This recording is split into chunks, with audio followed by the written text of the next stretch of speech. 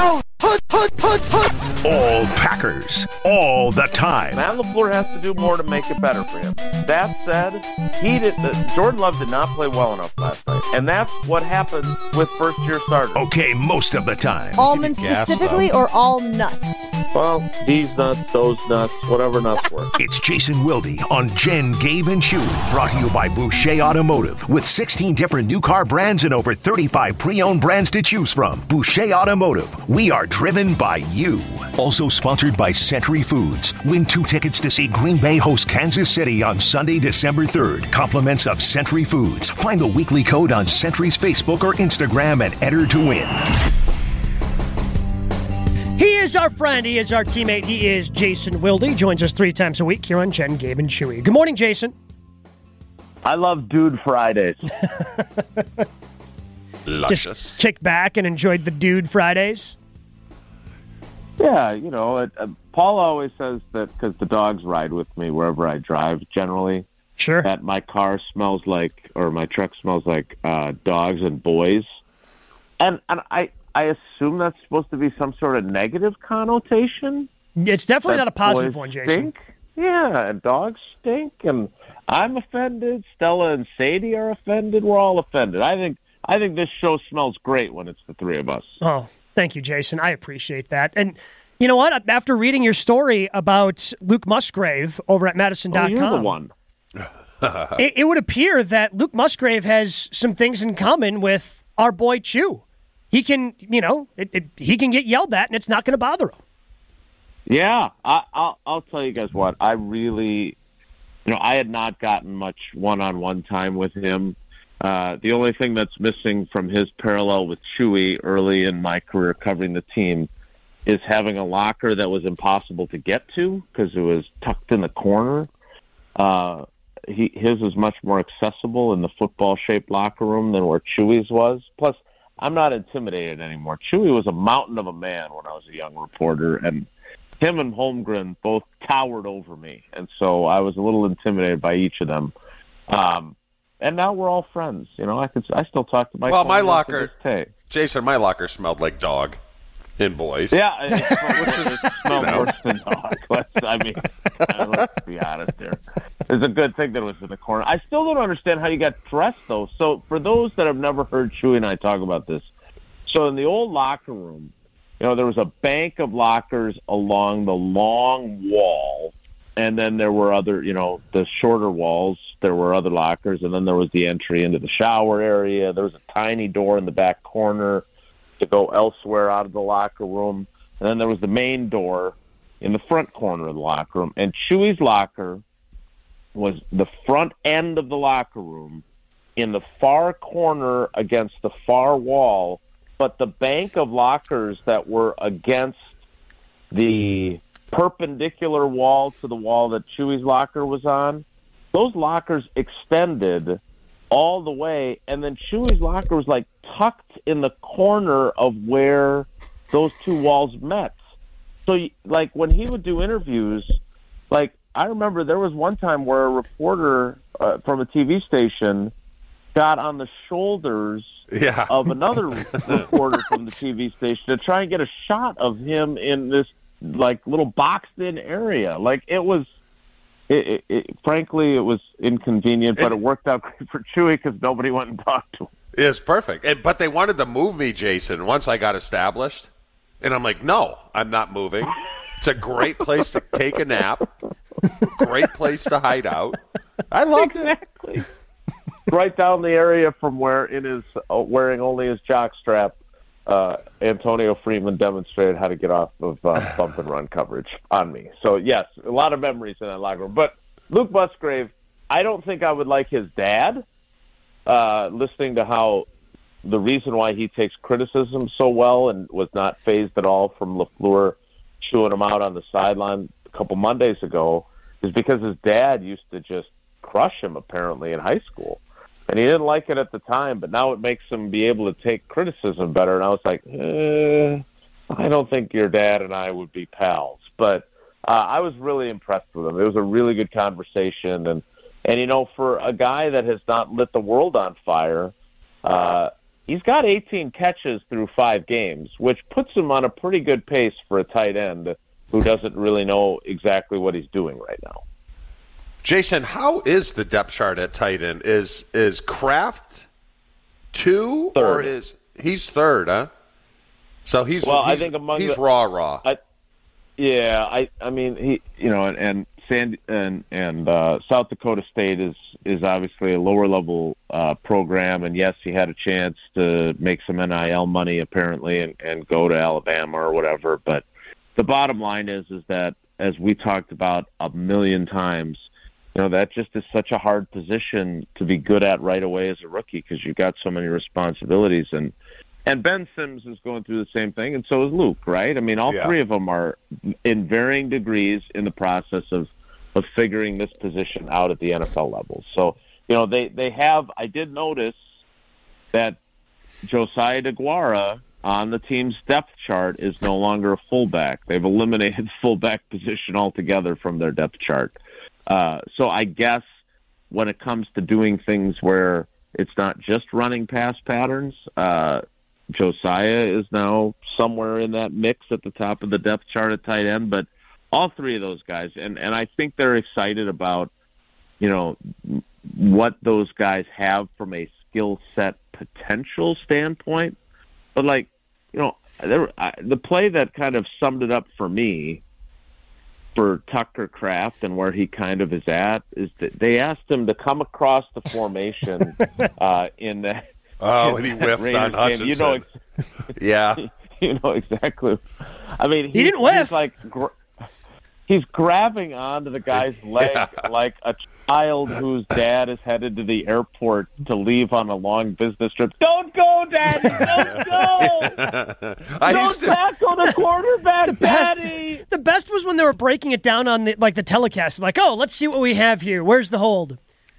Yeah, that's a hold. Yep, Yeah. No doubt about that. Yep, it's just you just can't do that. Yeah, but I used dog to. I biting did. his ankle. Jason, I used to do the same thing, but I was smart enough to do it in practice. Not when I was young. I did not want to do wham. You know what the wham is, Jason? Where the tight end comes in short motion and cracks the nose. Wham block. Yes. Like, I am not cracking Gilbert Brown. I don't care what the program says. 320, 330. The man is 360. I was 255. I'm not doing it. So Holmgren would throw it out before we got to that point, or he'd put Jeff Thomason in to do the dirty work. So, what a good friend you always were, Jeff Thomason. Poor JT. Jason, did Jair have a setback in practice yesterday? I think so. Now, he came through the locker room.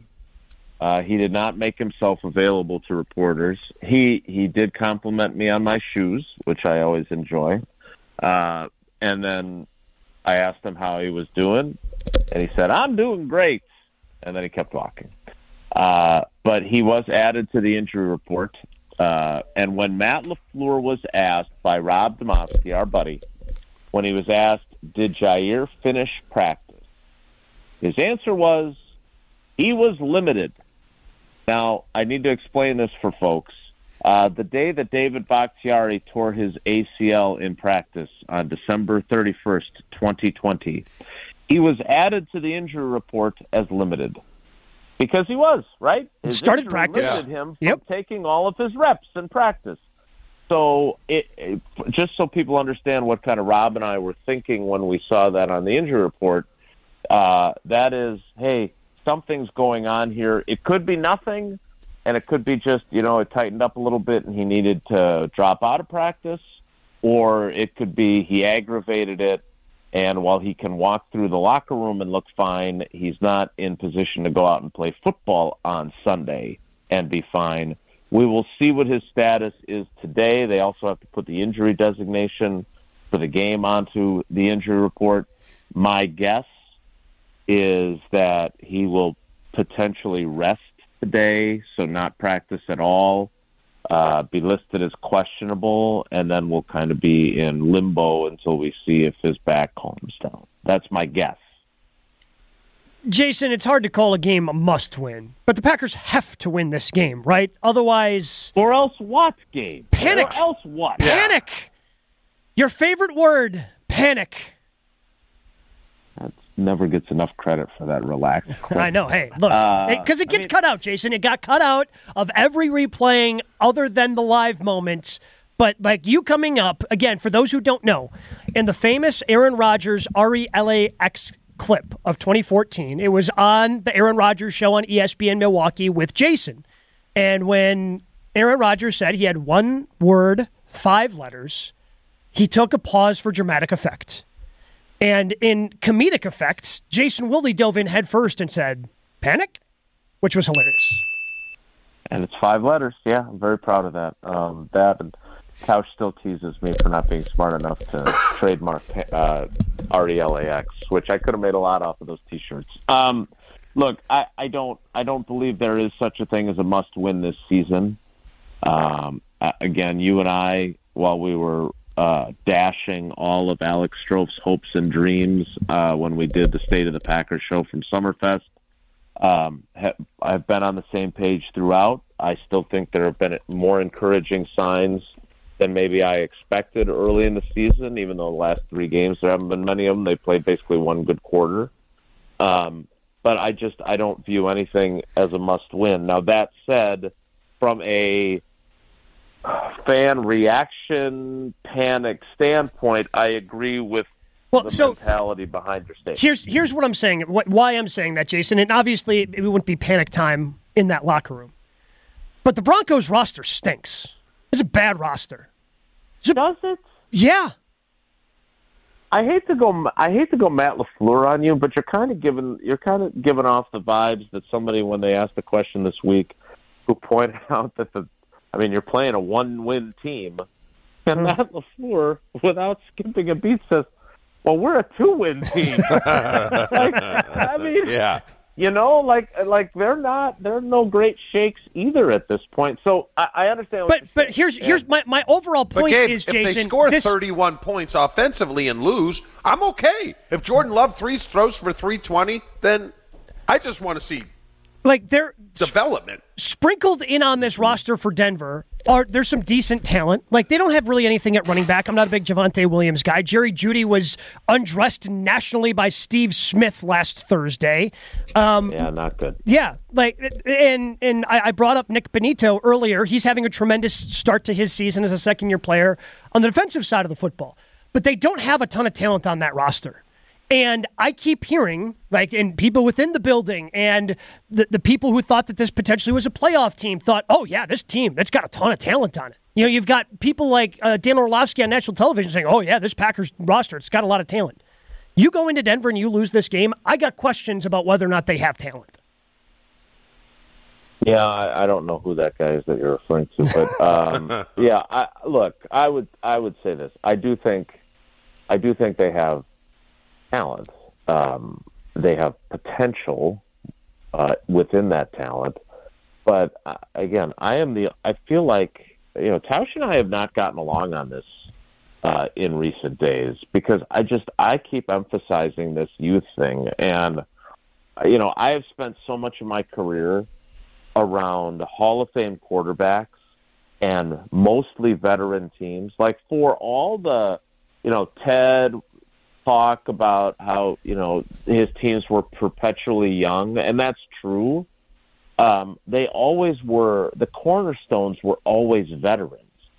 And one of Ted's core beliefs was the reason why he would draft not for need but for best player available so often was that he did not want his draft picks to be pressed into immediate duty. Now, if they had injury issues and young guys had to then move into more important roles during the course of the season, he was okay with that. He was not going out to get veteran journeymen. He wanted to see the guys either get called up from the practice squad or move up the depth chart that were young players, right? But they always had, from my time starting out in 1996 with Ron to most of the Ted regime, to, frankly, most of the Goody regime, too, obviously, with Rodgers and the teams that they had the last several years. They had veteran players in most of the positions. Even if there was only one and there were young guys otherwise, they had that. And I can't get over the wide receiver tight end stuff, and we're only 5 games in. Like, if we're 12 games in and Luke Musgrave is still running wrong routes and Romeo Doubs and Musgrave are dropping balls and Christian Watson is running past everyone but then not making a good play on the ball, we can start having a conversation about talent then. But I still believe that these guys have immense potential talent. It's just there's so often where they make crucial mistakes because they don't know what the hell they're doing. My issue is their defense is not filled with this type of youth. So to me, this is not a must-win game, but this defense.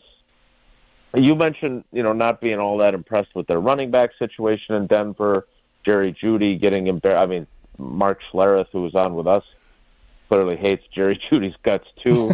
Like, their offense. I understand Russell Wilson has had a lot of great years. His numbers are not as terrible as I thought they were, frankly, when I looked them up. But this is the opportunity for this defense where Joe Barry talked about it at the beginning of the week about how inconsistent they've been, and he literally said, we go good game, bad game, good game, bad game, which I still can't believe he said, like admitting that his group has had bad games, like him confessing to that. So this is an opportunity to have back-to-back good games, right? They were not the reason they lost to the Raiders. No. So this, to me, is the opportunity for them, to Chewy's point. I mean, if the Packers lose this game and they lose 34-31, and the offense puts up points finally after averaging 17 points a game over the last 3 games, but the defense gives up 34 to this outfit, then that might be a reason to be worried, because then you have no reason to think that this defense is ever going to find any consistency.